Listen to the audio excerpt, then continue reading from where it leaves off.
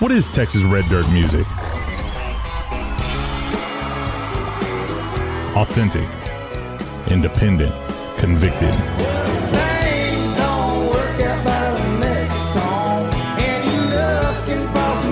Honest, original, just a little crazy, green-eyed, sweet child of Dixie. soulful, uniquely Texas. If that ain't country, I'll kiss your ass.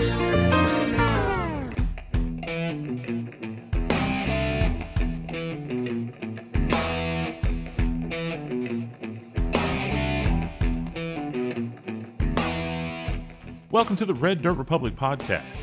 In this inaugural edition of the show, I sit down with Drew Fish of the Drew Fish Band and we discuss a wide variety of topics. From his songwriting retreats, how he compiles set lists for his live shows, his guitar collection, and Jerry Jeff Walker's guitar fetish. Drew's latest album, Wishful Drinking, has produced several chart-topping hits including The Devil You Know, Better Place, Every Damn Time, which is a duet with country superstar Pam Tillis, and his latest single, One Beer at a Time. You can check out Wishful Drinking as well as his 2014 EP, Playing with a Flame, and 2016's Treat You Right wherever you download or stream digital music. You can also follow Drew on Facebook, Instagram, Twitter, YouTube, and Snapchat by searching for Drew Fish Band. I can't thank you enough for checking out the Red Dirt Republic podcast, and you can reach me via email at reddirtrepublicradio@gmail.com. Now here's episode 1.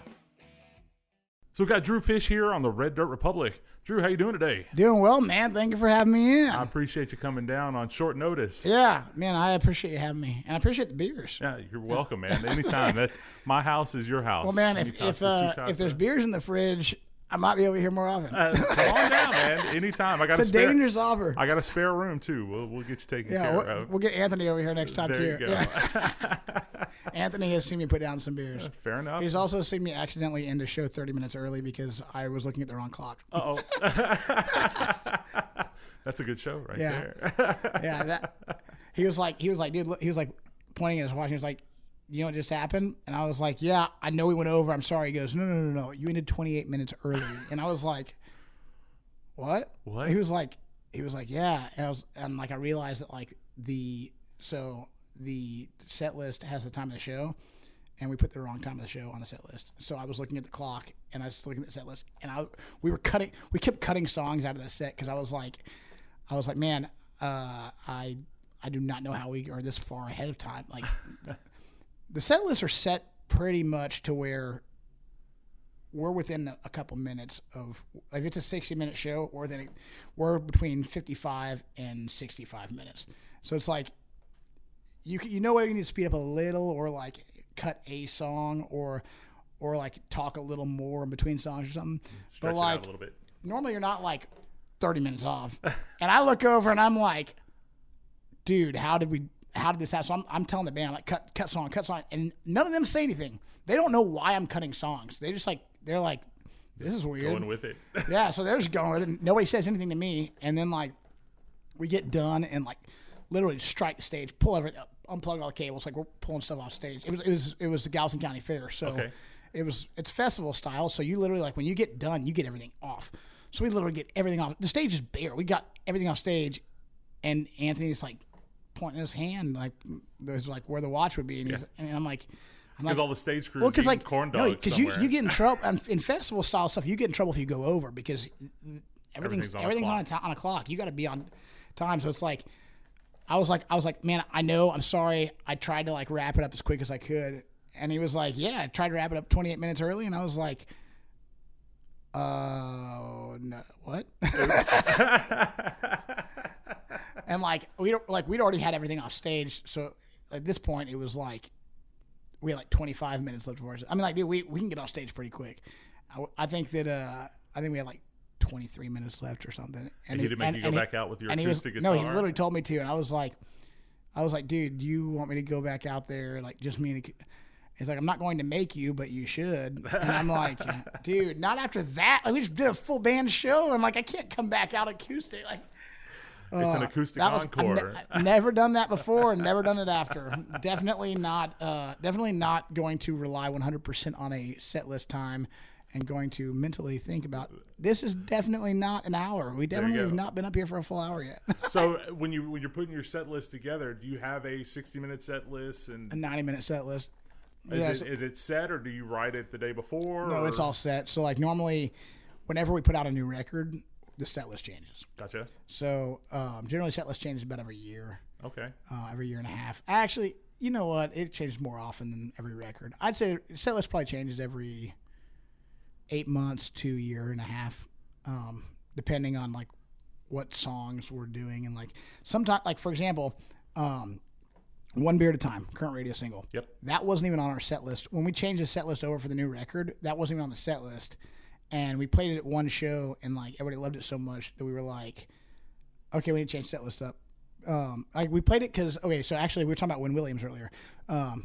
People listening are probably like, no, you weren't. Okay, Yeah. so we were talking about We Wynn were talking Williams, about Wynn Williams. and so Wynn and I were doing this private deal, and it was in Weatherford, and Wynn was like, I don't know when. Somehow we added that song. We added that song into the set list. Oh, I know. We sound checked to it,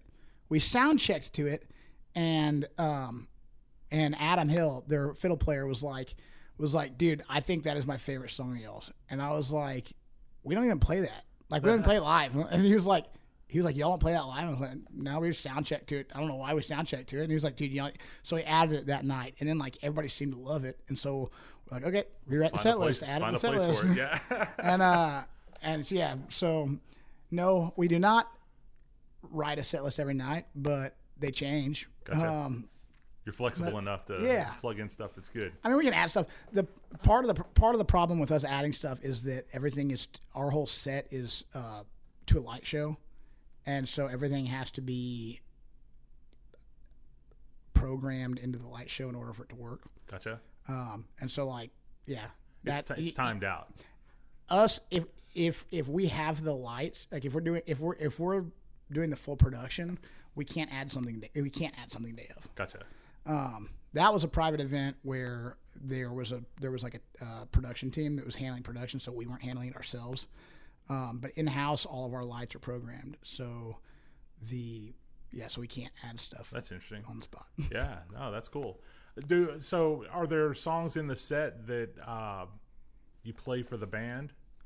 I mean, the set list is mostly radio singles in the new record. Gotcha. When you say play for the band, or like where they request something, where they like to jam, like oh yeah, I mean like Corey Morrow has yeah. a segment of his show, where the band just jams out. So like we have like solo sections to where there's time allotted for them jamming. Also, like in between songs, they jam while I talk. So like you'll most of the on the spot stuff is done either before a song or on the outro of a song. So like I mean, we in our show with a song called "Small Price to Pay," and like basically while I'm up there like introducing the band and like thanking sponsors and stuff, then they're like they each have their own like solo spot. But then like after that, when I get off stage and they're still up there, they just do whatever they want to do. It's just kind of like free. Like they can, dude. There was one time they were like literally there for like 20 minutes after I got off. Like literally up there were like 20 minutes, and our tour manager. It's like we're all wireless, and so like we all have headsets in, and so like when I get off stage, the first thing I do is take my guitar off, take wireless stuff off, and I go out to the merch booth, and so. Generally, I tell them like wait until I can get to the merch booth before you stop playing, so that like I'm not fighting a crowd to get to the merch booth. Right. And there was one time that like I guess I still had my my headset. And I was at the merch booth. I'm sitting there listening to our tour manager go, "Get off stage! Your time is up. Y'all been up there for 20 minutes." But then on the other side of it, there's also times where like he'll just start messing with them and goes, "Okay, you got 7 more minutes to go. 6 more minutes." It's like counting down and like just it's egging like, them on. Yeah, just for no reason. But yeah, because there are shows where like you're stuck to a schedule, and there's shows that are very flexible. Right. And I mean, everybody loves. I mean, we play music for a living because we love playing music. If you did not love playing music, you would not do this. Trust me. Well, yeah, right. And I'm sure if you have that set list that you play all year long, it gets a little monotonous. So it's nice to have something to break it up a little bit. Yeah, and the set list is basically radio singles and then the newest record. And so when we put a new record out, the old record that was not radio singles pretty much disappears in the live show. But there are shows where like, hey, let's do this, and because the lights are already programmed for it, all we have to do is just drag and drop. And so like we can pull old stuff and just throw it right back in easily. Gotcha. And once it's programmed, it's easy to swap it out. Okay. So so like there are shows where it'll be like, I don't know, they'll be like, hey, we should play this song tonight. It's like, okay, where do I want to put it? It's also like, dude, building a set list is like a lot more of like a strategy than people realize. It's not just like writing songs on a piece of paper. You have songs that lend themselves to being opening songs. You have songs that lend themselves to being closing songs. You have songs that like, you're like, man, this song has to be surrounded by like fast songs or else like it's going to put everybody to sleep. Everybody's going to be in the bathroom. And so like generally you want to make it like a roller coaster to where when like you go up and then you come down and you go up and down, but like it's not like you're not going from a super fast song to a super slow song. Like you'll gradually shift. But there are songs where it's like Every Damn Time. Every Damn Time is probably the slowest song we have in our set. And it's like, we're not going to put like Baby Just Let Go next to Every Damn Time because it's two slower songs right next to each other. And it's like, Flood is a slow song. It's driving, but it's a pretty slow song. So we're not going to put Flood next to it either. Right. So like, but like One Beer at a Time is something where it's like, it's not super fast, but it's moving. Right. And so when you put like, I actually don't even know what's next Every Damn Time in the set list. But you can put something like One Beer at a Time in to where it's like you get some more momentum. It's not super fast. Where I'm trying to think of like what's one of the fastest songs. I mean, Small Price to Pay might be the fastest song. I don't know. I mean, off the top of my head, I don't know. But like you could put like Playing with a Flame or One Beer at a Time next to Every Damn Time, but you wouldn't put something that's like Small Price to Pay that's fast and rock. It just changes so fast. People are like what? Well, that's my show, the Red Dirt Republic show. Mm-hmm. When I put it together, I have 14 songs, and I have to get 14 songs that fit in about a 45 to 50 minute time slot, and it's a Friday night. So I'm thinking I want upbeat.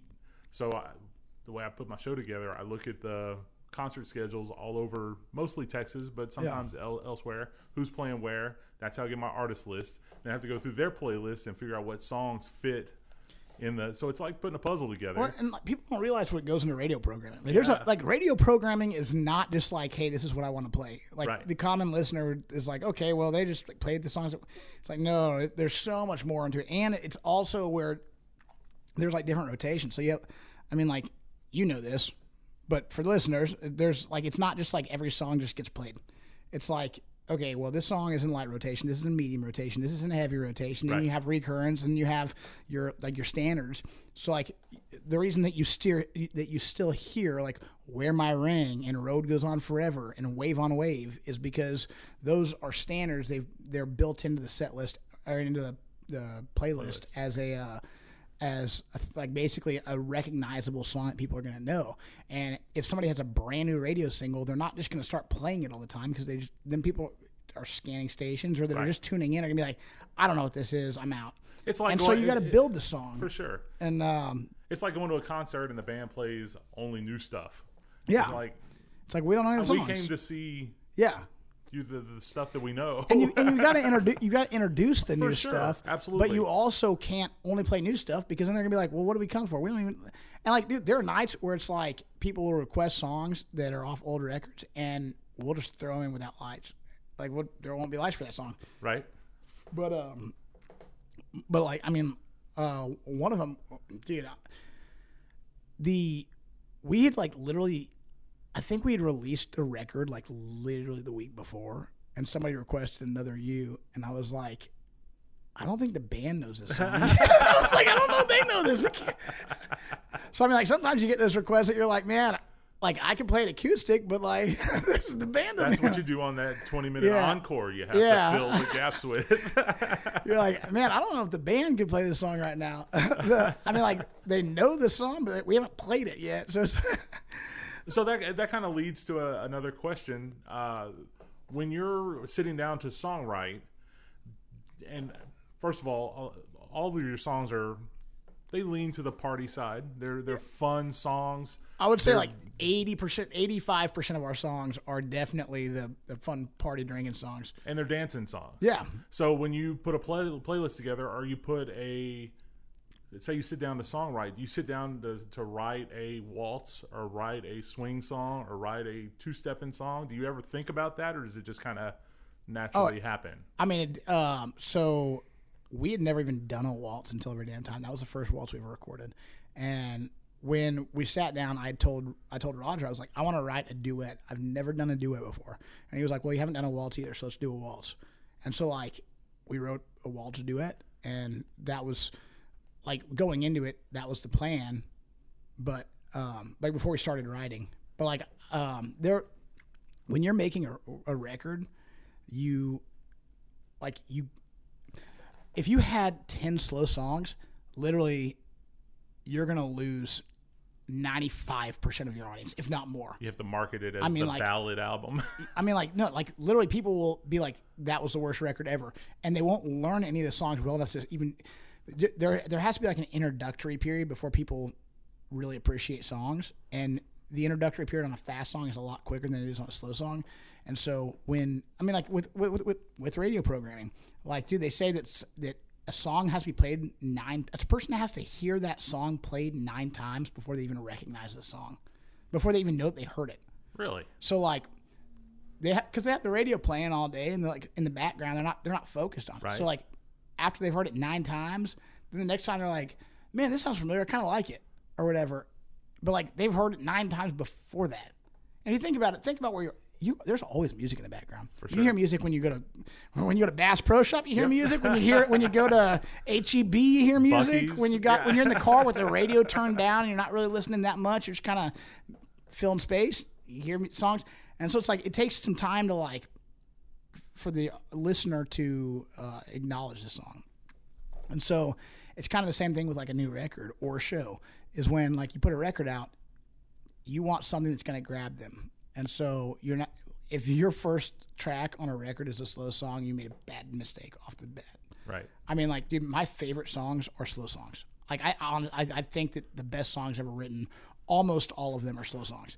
But, I mean, you're not going to grab the audience off the bat with a slow song. You need something that's kind of driving to kick a record off.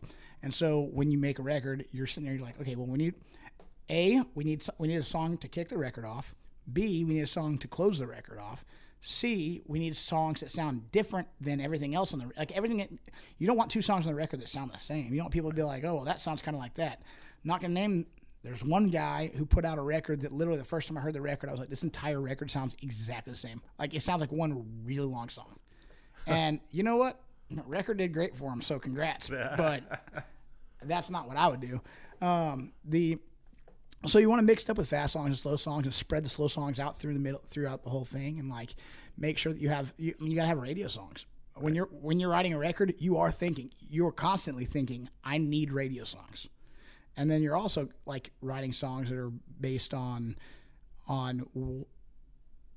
like power, not musical power, but lyrical power. You need stuff that like grabs people, that's emotional. And I mean, sadness is a stronger emotion than happiness. And so, I mean, usually it's the sad songs that really grab people. And I try as hard as I can to steer clear of sad songs. But, I mean, we have some sad songs, but it's like I steer clear of sad songs, but at the same time, my favorite songs ever written are almost all sad songs. Well, you very rarely realize you're happy, but you always know when you're sad. Yep. Yeah. That's a good point. I never thought about that. Yeah. That is interesting. But yeah, I don't know. So when we put a set list together, you also have to realize like the room that you're playing, because like I mean, if you're playing Galveston County Fair, you're going to be playing a very different set than you're going to be playing if you're playing like a listening room, like a do-si-do. Gotcha. Us being in Houston, I'm For sure. I'm making Houston references, but Yep. Do you take that? Do you take the audience into account, where you may be in a place where maybe they're not as familiar with your music? there are certain songs that we wrote specifically for live shows. I mean, like whenever you get like a call and repeat, like that was not written for a record. That was written for a live show. Right. And so like there's certain stuff that you do, and there's certain like sing along parts that you create to where it was written with the intention of being played live. Man, the live shows, if somebody doesn't know your music, Surface Level is the best live show of a band that you don't know, Surface Level songs. For the best live show for people who know your music is in-depth like listening songs. And so like you have to, we were talking about FM 1885. Yep. FM 1885, if you're not paying attention during the bridge, then you missed the entire song if you weren't paying attention to the bridge. Yeah. The song, all of the power of that song is gone if you didn't listen to the bridge. And so it's like one of those things where it's like you're like, oh yeah, that's a good song, but then like listen to the bridge and you're like, I think that's I personally think that's the best song written last decade. That's Win Williams, right? Yeah, Win Williams. But then there's other songs where it's like, I mean, let's say like Better Place. Better Place is, while it is still like an emotional song, it's also like a song that like anywhere you jump into the song, you can get engaged. True. And so it's not something that you had to be like paying close attention to. And so radio-friendly songs are typically songs that you don't have to be paying close attention to. If you like John Michael Montgomery, The Little Girl, I mean, like that's not a radio song. Right. And so that's, if you played that at Galveston County Fair, it probably wouldn't work. If you played that at Do-Si-Do, you'd have the entire room dead silent listening to you, completely engaged. Yeah. And so there are songs that are built for different rooms and different atmospheres and different environments. And yeah, I don't know. That's kind of my take on live. I mean, like it has to be, the set list has to be geared towards where you're playing. Gotcha.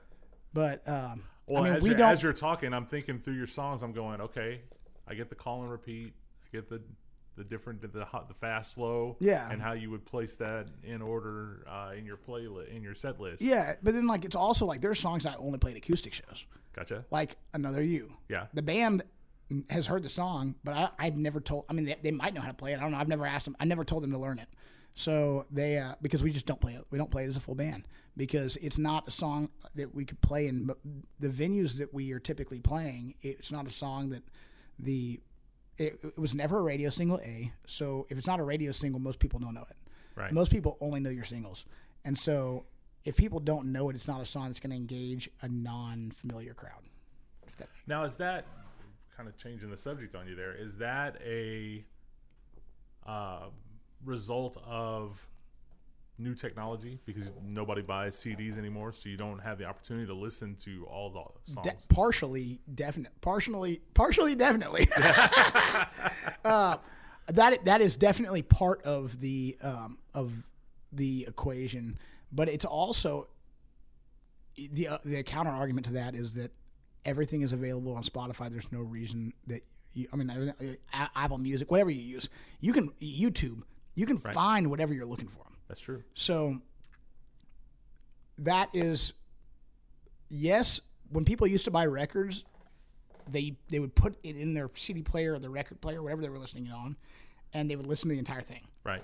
So they would. But you also knew that the first song, the third song, the fourth and fifth song were usually the 4 radio singles, and then the rest of them were like maybe.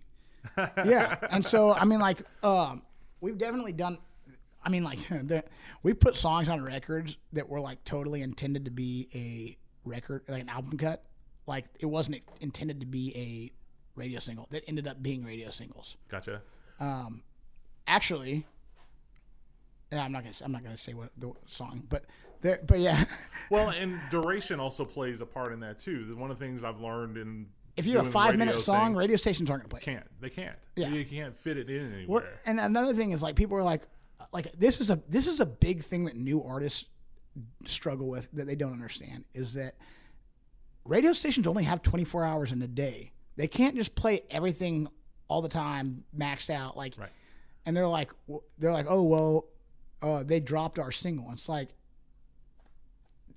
if people aren't responding to it and they're not, I mean, like they only have so much airtime. Right. If there's a better song out there that they're getting pushed, they're gonna they got to do it. Or if there's a flood of new music or whatever the situation and is. so like new artists come in and they're like, well, these radio stations like won't even pick us up until we've been around for a while. It's like, yeah, well, it's because back to the familiarity thing. If people hear a voice that they already know, they're going to be a lot more familiar with it, and they're going to be engaged and listen and be like, even if they don't know the song, they're going to be like, oh, who is it? Like, what? Right. Like, this sounds like Drew Fish. This sounds like Randy Rogers. This sounds like whoever it is. This sounds like Pat Green. This sounds like, and to listen to it, and they're like, oh, I haven't heard this song before. And then if there's new artists, they don't recognize the voice, they change stations. So it's easier. So when you see new artists that don't get added in because there's too much music out, and then you see artists that already have multiple number ones that are getting added in, it's because the familiarity with the voice of the listener base. And so when you have, specifically in the Texas market recently, there's so many new artists. When you have that many new artists all at the same time, they've got to build those artists one at a time. They can't just throw all these new artists in there, or else the station isn't familiar. And if the station doesn't sound familiar, then the listener base goes away. They click.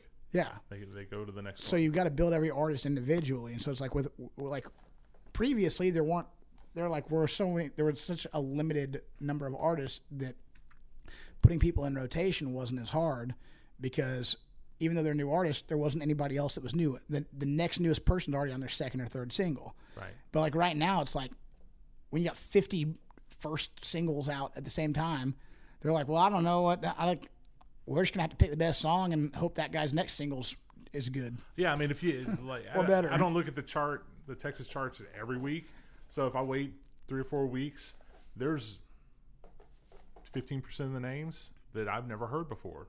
They're new people, new artists that are unfortunately putting out good music. Yeah, unfortunately they normally peak at like 50 or something on the first single, because it's a new artist. Yeah. And so like it could be a great song and it could be a great singer and it could be a great production, but because they're a new artist, they didn't get, I mean, like, I hate to say this, but like, don't throw your best foot forward first on radio singles, because your first single is not going to do it.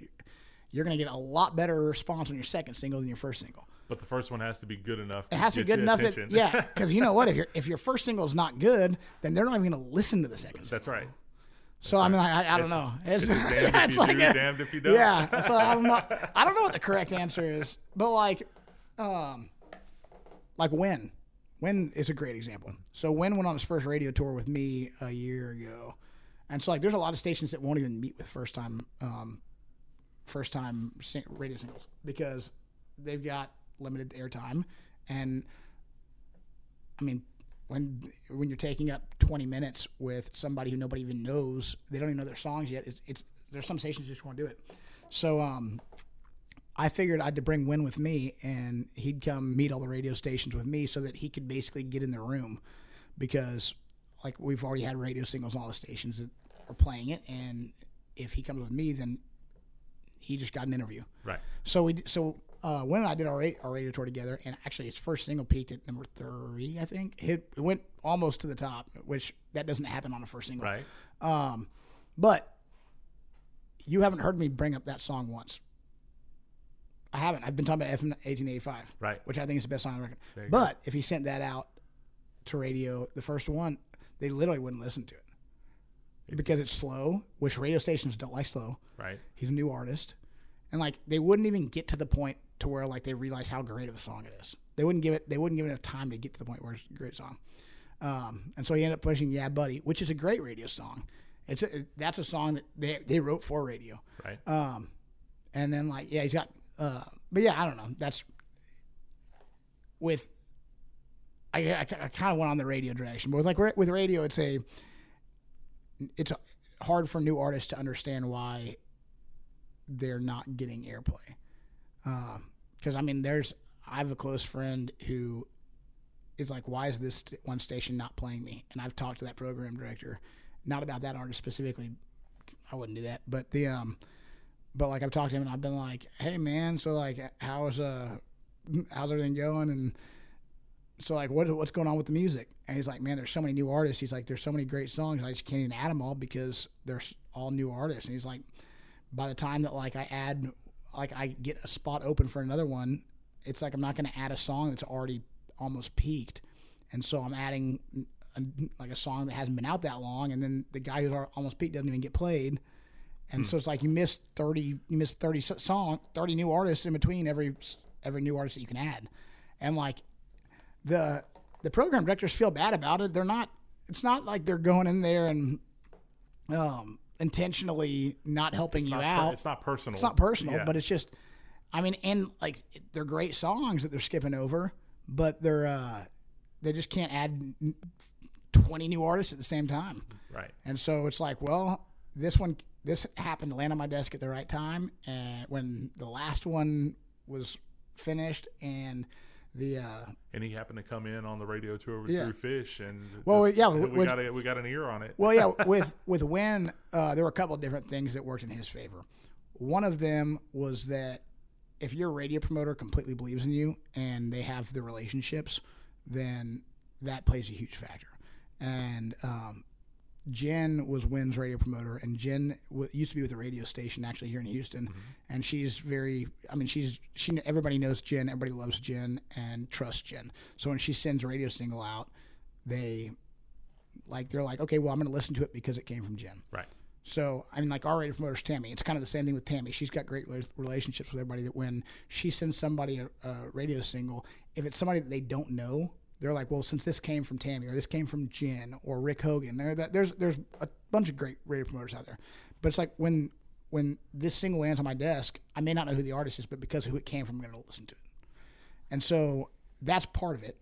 Another part of it is that he went on a radio tour with me, so he got to go into radio stations that typically wouldn't have a first single artist in. Right. And then another part of it was a great song, a great radio-friendly song. Just great song.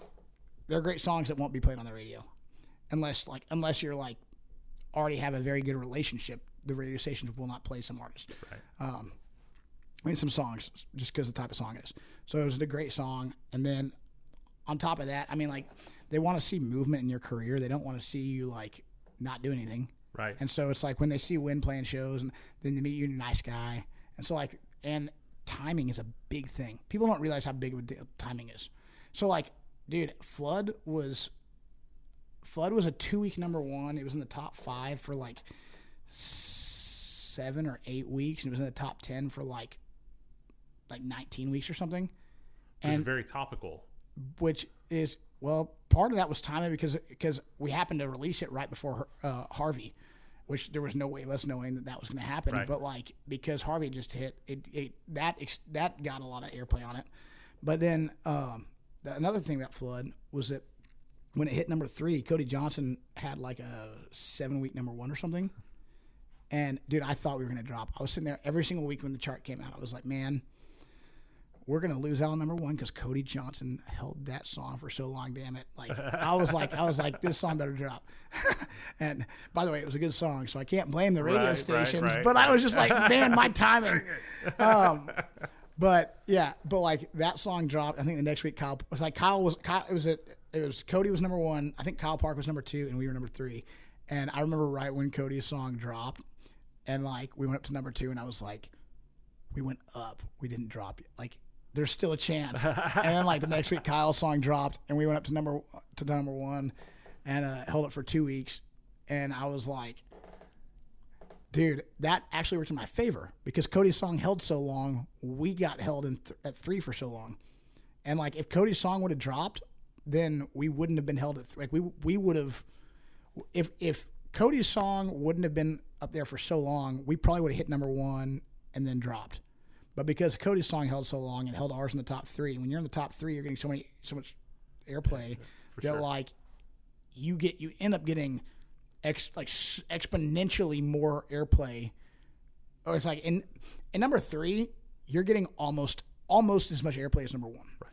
But if you're at number 25, you're not getting anywhere close to the amount of airplay as number 3. So if you get held at number 3 for 7 weeks, that's a ton of plays that you're getting. So a lot of people are hearing it that may not have heard about if it wasn't for that. Right. And actually, the station that spun that song more than any other station was actually in Houston. No kidding. Yeah, I'm not gonna give another radio station a shout out on this, but yeah, there was the station that spun that the most times was actually a Houston station, and actually Tammy didn't even tell me that. Jen told me that. Yeah, Jen was like, "Oh my gosh, you wouldn't believe how many spins you got from this station." And I was like, "How many?" And she was like, "Yeah, there was a station in Houston that spun it a lot," and I was like, "Man, that is." First of all, that's a big market to be getting a lot of spins in. For sure. And then on top of that, it was like, I guess because of Harvey, it was probably more relevant here than it would have been in other places. But yeah.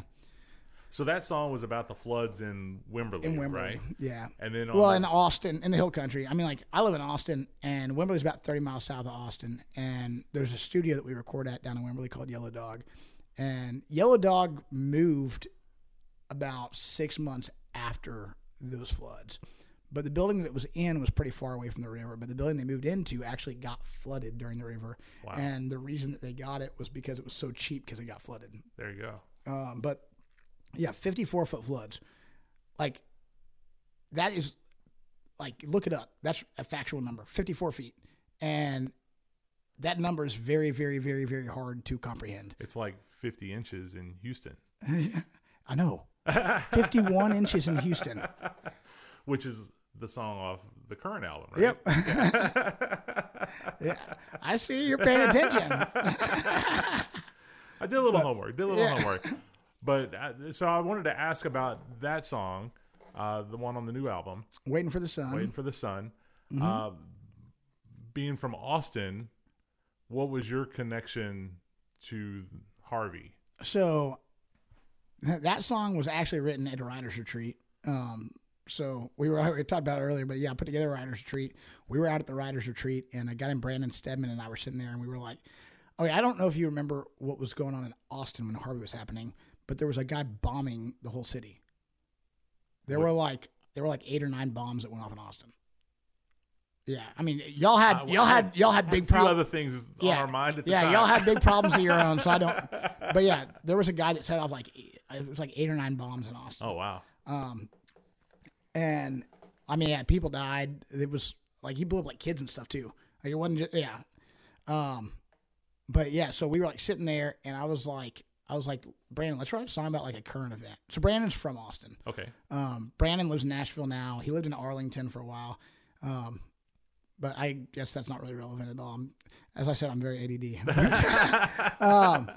So Brandon and I wanted to write about the current events and about something that was like relevant now. And so we were like looking at the bombing, and we were like, dude, it's a pretty dark thing to write a song about. And it was like, man, that's like, yeah, how do you put a positive yeah, spin you can't on put there's no way of putting a positive spin on it. And then we like came across this news article of like all the people that were actually, I think James Land was one of these people. We were talking about James Land a minute ago. Yep. I think James Land actually did this. Is people that were like getting their boats and bringing them down to Houston to help. Oh yeah.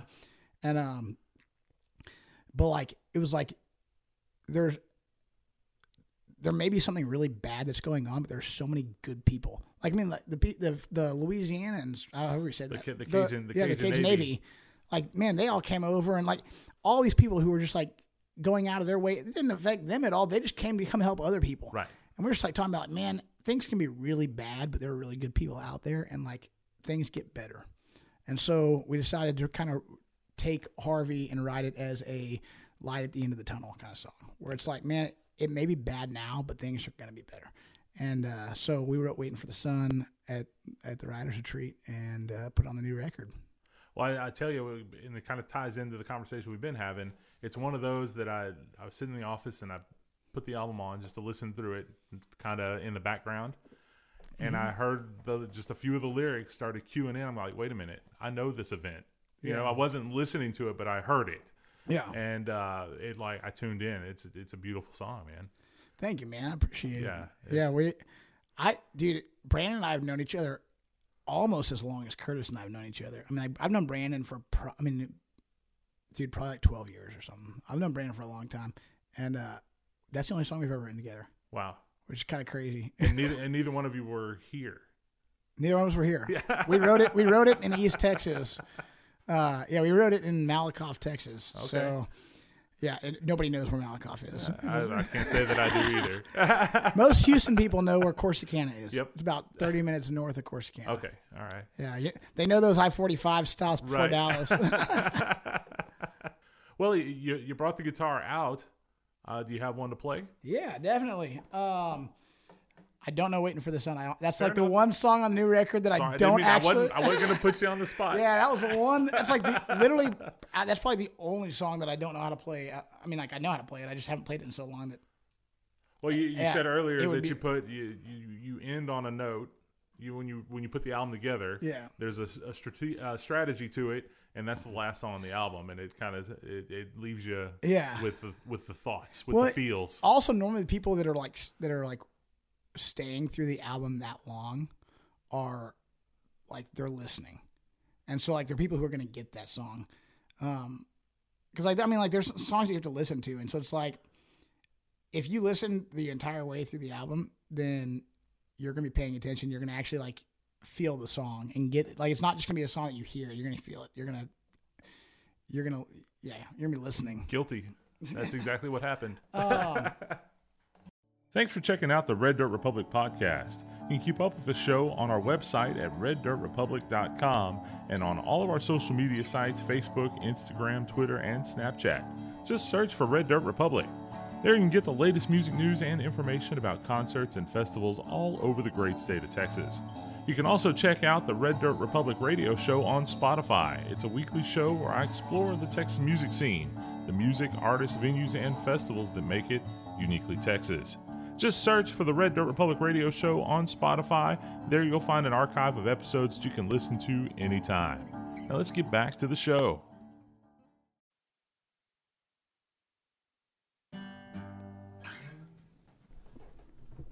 So you had stories about your guitars.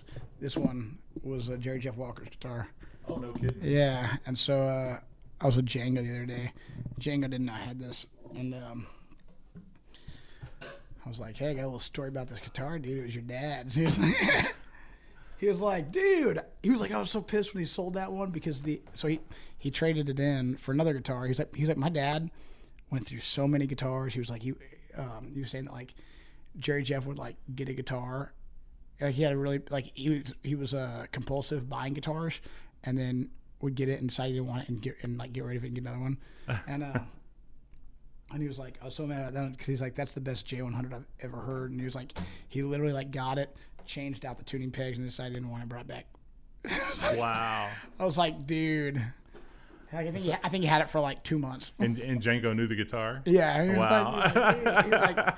he was like, that's a good sounding guitar. He was like, my dad, like, I was like, did he ever have like that guitar? It was like his baby. And he was like, no. He was like, I don't think he ever had a guitar for more than like a couple months. He told me a funny story. There was one guitar. It was like a custom. I don't remember the exact story, but it was like a custom made guitar just for him. They only made 2 of them. They made one for Jerry Jeff, and they made one for like the owner of the company or something. And they got the guitar made and sent it to Jerry Jeff, and Jerry Jeff played it and was like, sounds like shit. And like they gave it to him, and like he had it for like a month. And he was like, sounds like shit. Gave it away. Oh, wow. Gave it away.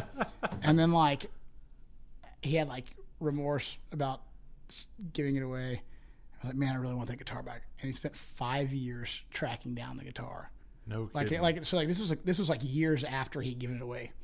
And he was like, man, I really want that guitar back. So he like spent like 5 years trying to find it, finds the guitar, gets it back, literally like plays a song. I was like, fuck this guitar. Like he spent 5 years finding that guitar, and then you just got rid of it again. Oh. Yeah.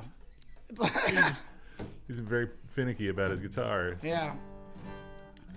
That's awesome. I don't know. This is, like, I think this is the best sounding guitar I've ever heard, like, in person. I mean, like you hear like great guitars in like recordings and stuff, but you're like, does that guitar really sound that good, or did like the sound engineer like make it sound good? Right. Like this doesn't have fresh strings on it. This has fresh strings on it, dude. You're like, oh. It just rings. I have a J200, and which should be a better sounding guitar. It's not. This thing is like, this is my baby. So do you have guitars that you travel with and some that you just leave at the house? Yeah. This guitar and then my J200 go on the road. Normally, when we're on stage, I'm playing the J200 because it looks better. It doesn't sound bad. It sounds good. It just doesn't sound as good as this. But it's like one of those things where it's like kind of more of nobody's going to be able to notice in a bar or in a venue. Gotcha. Like at a venue, like they're not going to be listening that closely to like the guitar. I mean, honestly, I'm so far back in the mix, I don't even know if you can hear my guitar 90% of the time at a show. Like I have a boost pedal, so like normally like there are parts of the show where like you will hear my guitar because I boosted the volume up on it. But like the show as a whole, you can't really even hear me. So when I'm doing something where it's like the guitar will be heard, I let this one sing. There you go. And then the J200 is more of the stage guitar, and then I've got a Martin that's basically a home on the wall that I honestly couldn't tell you the last time that I played it. And I have a Taylor that literally gets played on my records, and that's it. Like it was my guitar that I toured with, and the electronics went out on it like literally every like 6 months. Like the electronic system was terrible. Wow. And so I was like, okay, I'm not taking this on. It's not dependable. I'm not bringing it on the road anymore. And so I used to use it for like riding because it's not as nice of a guitar as the Gibsons. And so I used to like bring it to like rides to where if I was like flying somewhere and something happened, it wouldn't be the end of the world. Gotcha. But now it really just sits on the wall. Looks and pretty. then all my electrics pretty much just sit on the wall because I don't play them that often. The electrics, my telly we used to bring on the road as a backup, but now the guitar players bring their own backups. And then Gibson gave me, when we got our Gibson deal, they gave me a Les Paul, and I think it's been played twice.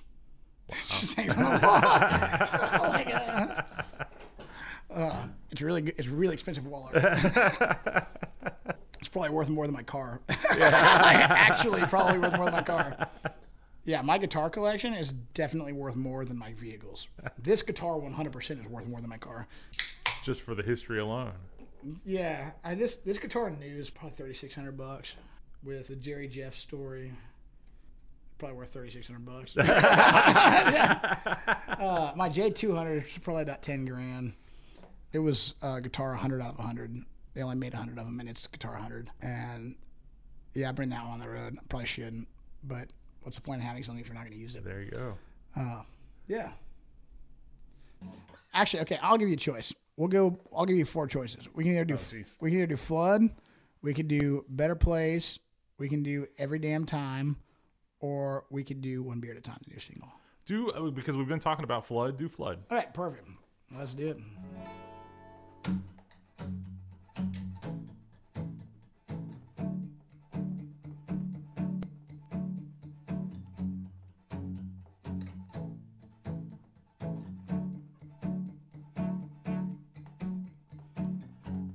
You don't know the pain you've caused.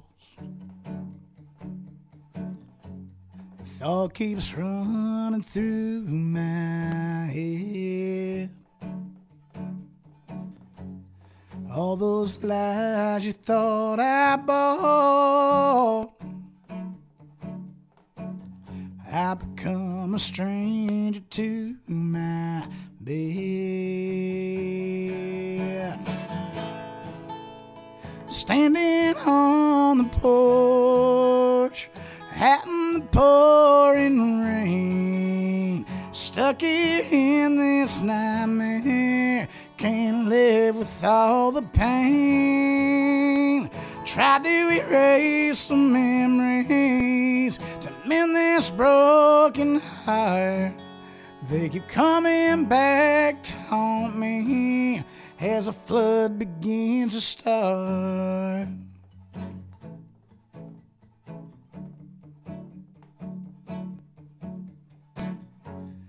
You walked right back through that door, same way that you did before. Before you left me here alone, lying next to me in bed, you were wishing you were gone. Standing on the porch, out in the pouring rain, stuck here in this nightmare, can't live with all the pain. Tried to erase some memories to mend this broken heart. They keep coming back to haunt me as a flood begins to start.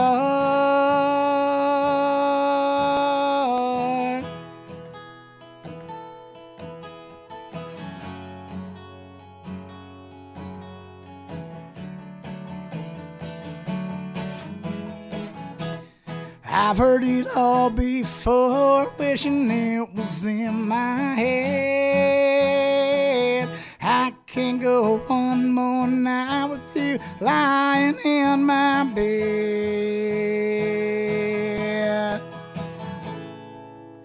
Standing on the porch, out in the pouring rain, stuck here in this nightmare, can't live with all the pain of all those lonely nights. You were right there by his side. Now the water's rising, can't let it go this time. Tried to erase some memories to mend this broken heart.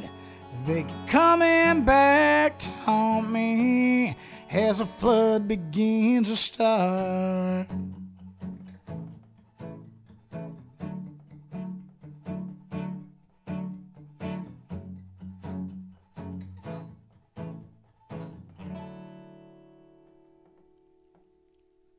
Nice.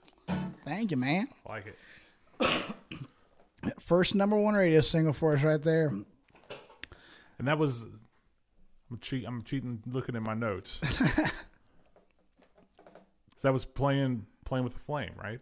The Playing with the Flame album. That was on the Treat You Right record. Okay. I think. Yeah. I think that was our second single off the Treat You Right record. Okay.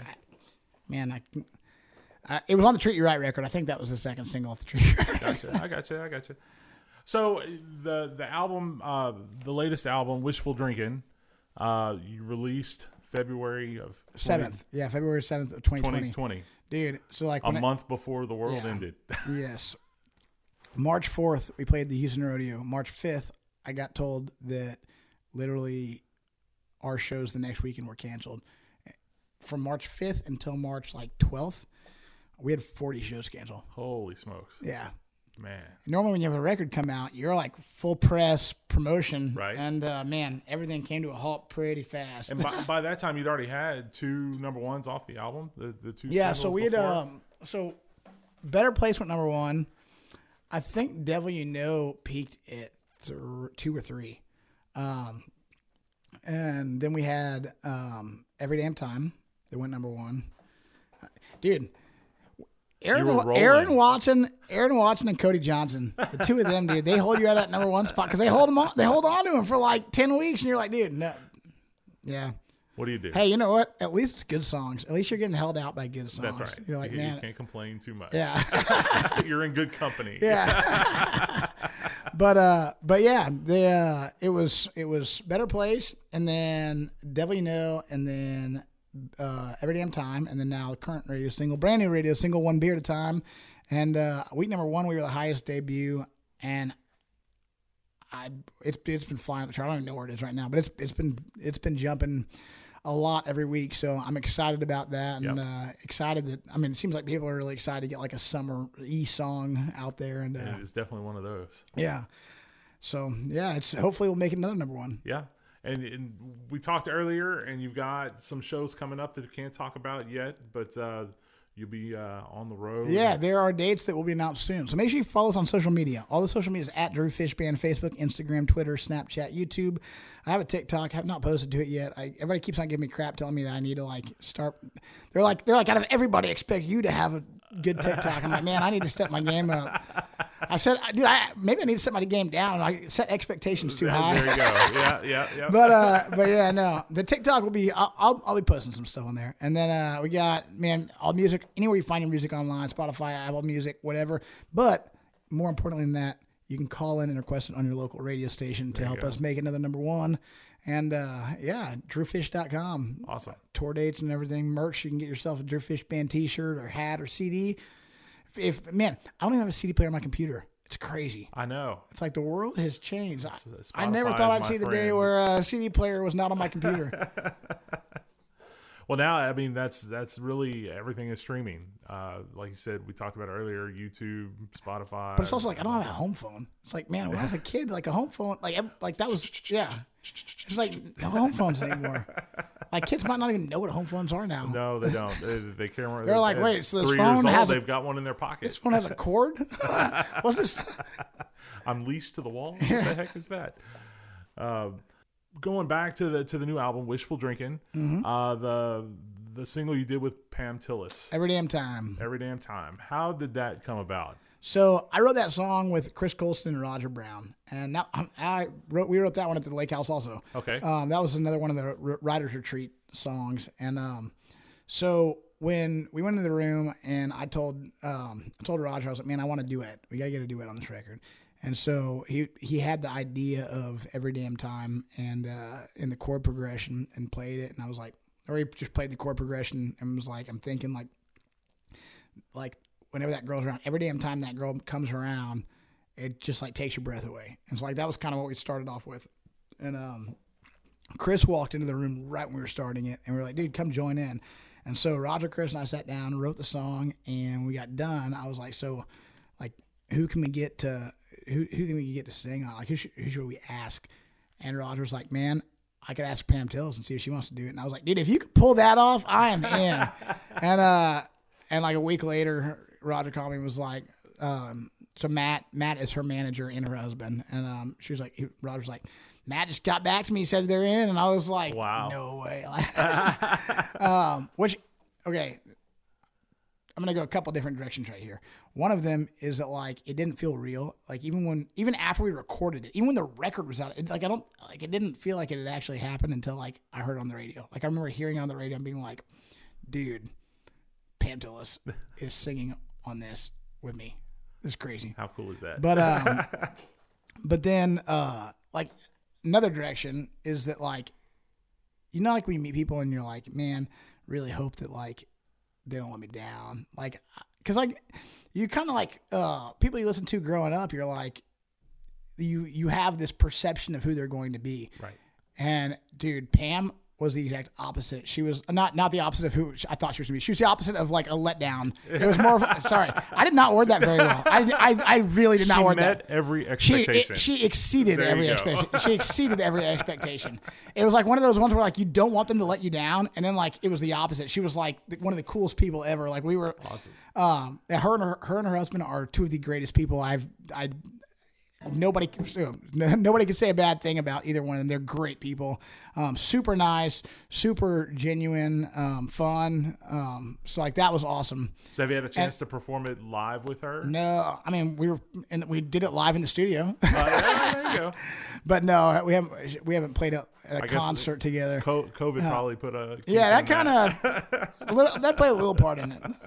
We were supposed to do a music video, and she was gonna be in the music video, and COVID basically stopped that. So that was unfortunate. That would have been an awesome music video. You can use COVID as an excuse to revive it. And hey, you know what? Maybe launch it again. Yeah, be like, hey, you want to do that music video? Yeah. I mean, the song's already over, but you want to do that music video? I mean, the single's already over, but another thing is that like what was weird is like that idea, me wanting to like do a duet and talking to Roger about it, and that was kind of like something that was out of nowhere. That was not something that I heard anybody else doing. And And so I thought it was something unique. And what's crazy is like right when we did it, Stoney did the one with Tanya, and then Cody did the one with Reba. Right. I mean, technically, Cody's with Reba was way after ours. I mean, like ours was out like a year before that. But Stoney had like released his record like right when we released our record, and both of them. It looks like y'all were sharing notes. No, I know it. It seemed like Stoney and I were like, "Hey, we should do this," but nope. Nope. It was kind of crazy. Like everybody kind of did the same thing at the same time without knowing anybody else was doing it. Also, dude, okay, so William Clark Green and Josh Abbott both put out songs called "Hanging Around." I think that was it. They both put out literally at the exact same time, and neither one of them knew the other one was doing it. Wow. So it's like it happens. Yeah. But it's kind of weird. Great minds. Oh, "Wishful Drinking," the name of our album, came out at the same time as Casey Donahue's record with One Light Town. Is that what it's called? The new record. Whatever. Okay, so there's a song on there called "Wishful Drinking." Yeah. And I was like, dude, God. Is there not a copyright there somewhere? No. But it's just like, how does that happen? How does that happen? It's crazy how coincidences like that happen with like, I mean, literally there was no way of me knowing what Stoney was doing or Casey was doing. And somehow we all ended up we ended up doing a duet, kind of a similar idea. And Casey and I ended up doing songs with the same name. Right. Well, And we actually tracked this record. So even though it came out in 2020, we actually tracked most of it in 2018. So it was like our record had been done for like 2 years. so it's just We were waiting for duets. So we were trying. Okay, so there's another song on it called, if I didn't start. High Rollin' Home. High Rollin' Home. High Rollin' Home is a song I wrote with Curtis Grimes and a guy named Rick Garut. And I was like, Curtis, dude, we got to get Willie Nelson to do a duet. I was like, we got to get Willie Nelson to do a duet. So we wrote the song with the intention of getting Willie Nelson to do a duet. And we tried really hard. We did not get Willie Nelson to do a duet. But we were holding the record to try and get. So we actually cut. I think we cut that song specifically. I think we cut in like 2016 or 2017. Wow. That song was cut way before the record came out because we had been trying to get Willie on it. And we tried really hard, but it didn't work.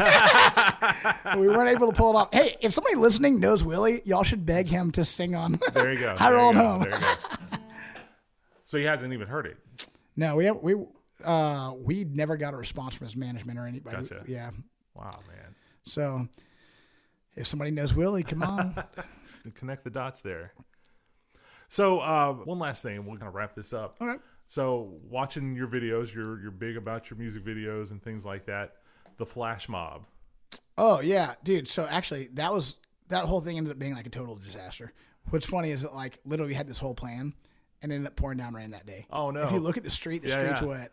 So like we Well, it so- washed off the yeah. 6th Street. Yeah. Cleaned it up. But for like ya. normally if you've ever been to 6th Street on a weekend, it's packed. Right. If you notice, there's not that many people. Right. Because it was pouring down rain. Like literally, we waited for a break in the rain to film it. Oh wow. And so like it was really unfortunate that it ended up pouring down rain that day.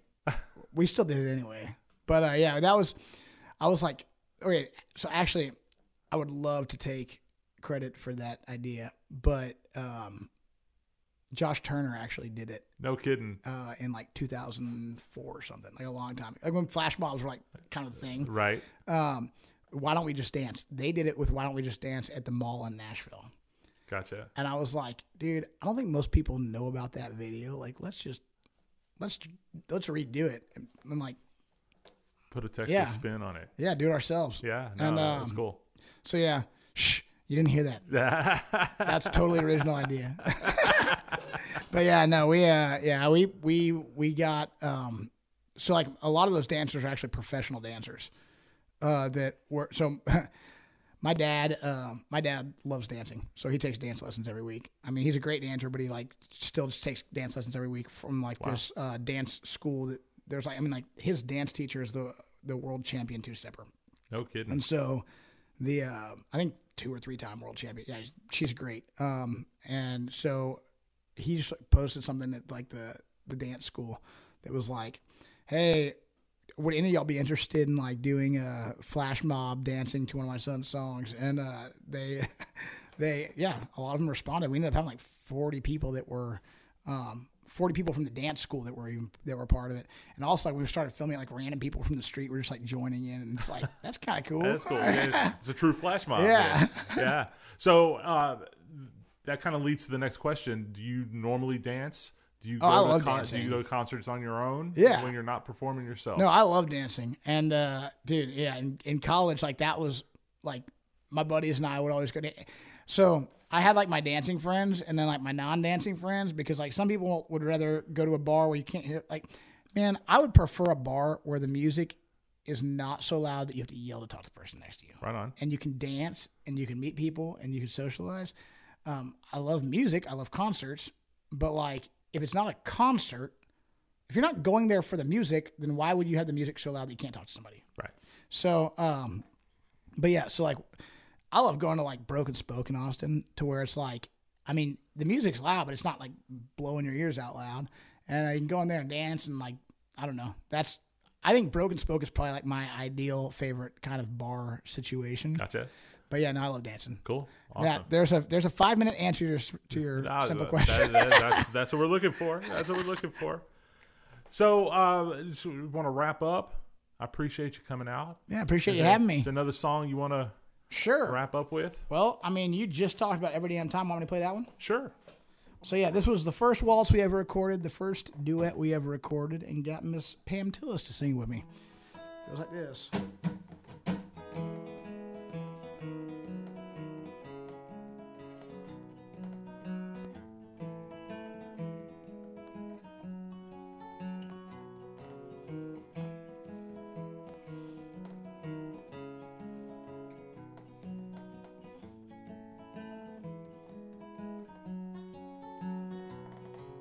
Looking down the highway, sometimes it seems like it's begging me to just drive away. Pack my things and leave, be wild and free, hoping everything will turn out okay. Just when I think I might go, thought he brings me back home. Every damn time I look into your eyes, all I can think about is holding you tight, loving all night for the rest of my life. Every crazy thing I could ever dream never seems worth doing. I'd rather stay here by your side every damn time.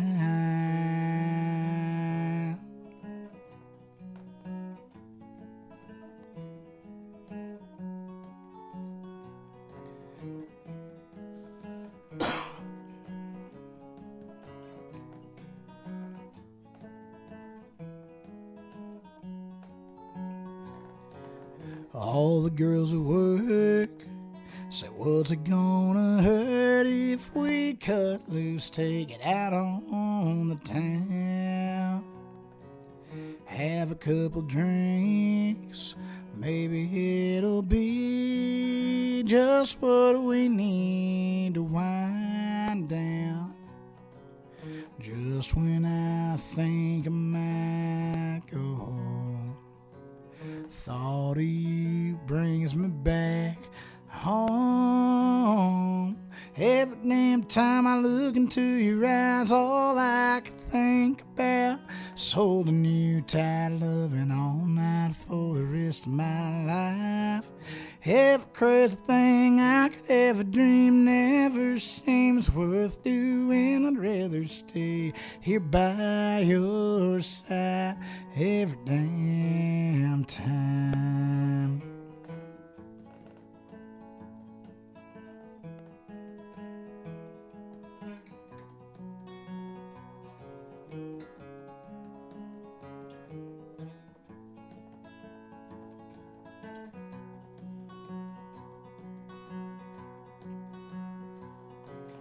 Every damn time I look into your eyes, all I can think about sold a new tight loving all night for the rest of my life. Every crazy thing I could ever dream never seems worth doing. I'd rather stay here by your side. Every damn time I look into your eyes, all I can think about sold a new tight loving all night for the rest of my life. Every crazy thing I could ever dream never seems worth doing. I'd rather stay here by your side every damn time. Every damn time.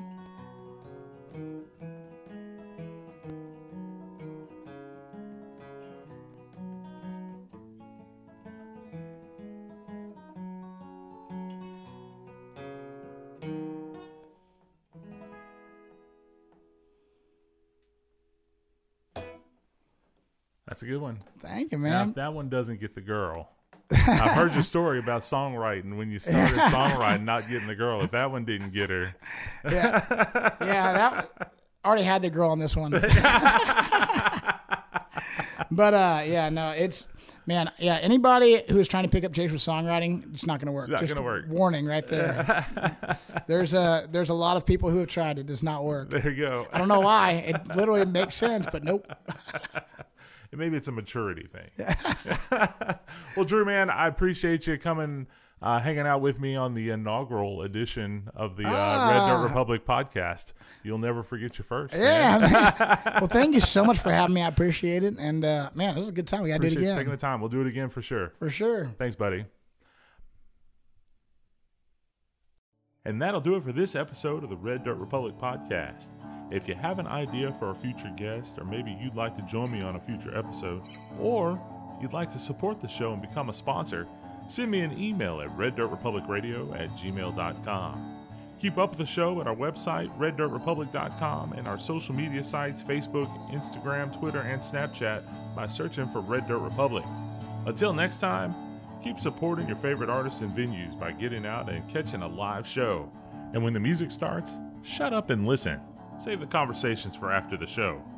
Make it a great day, friends.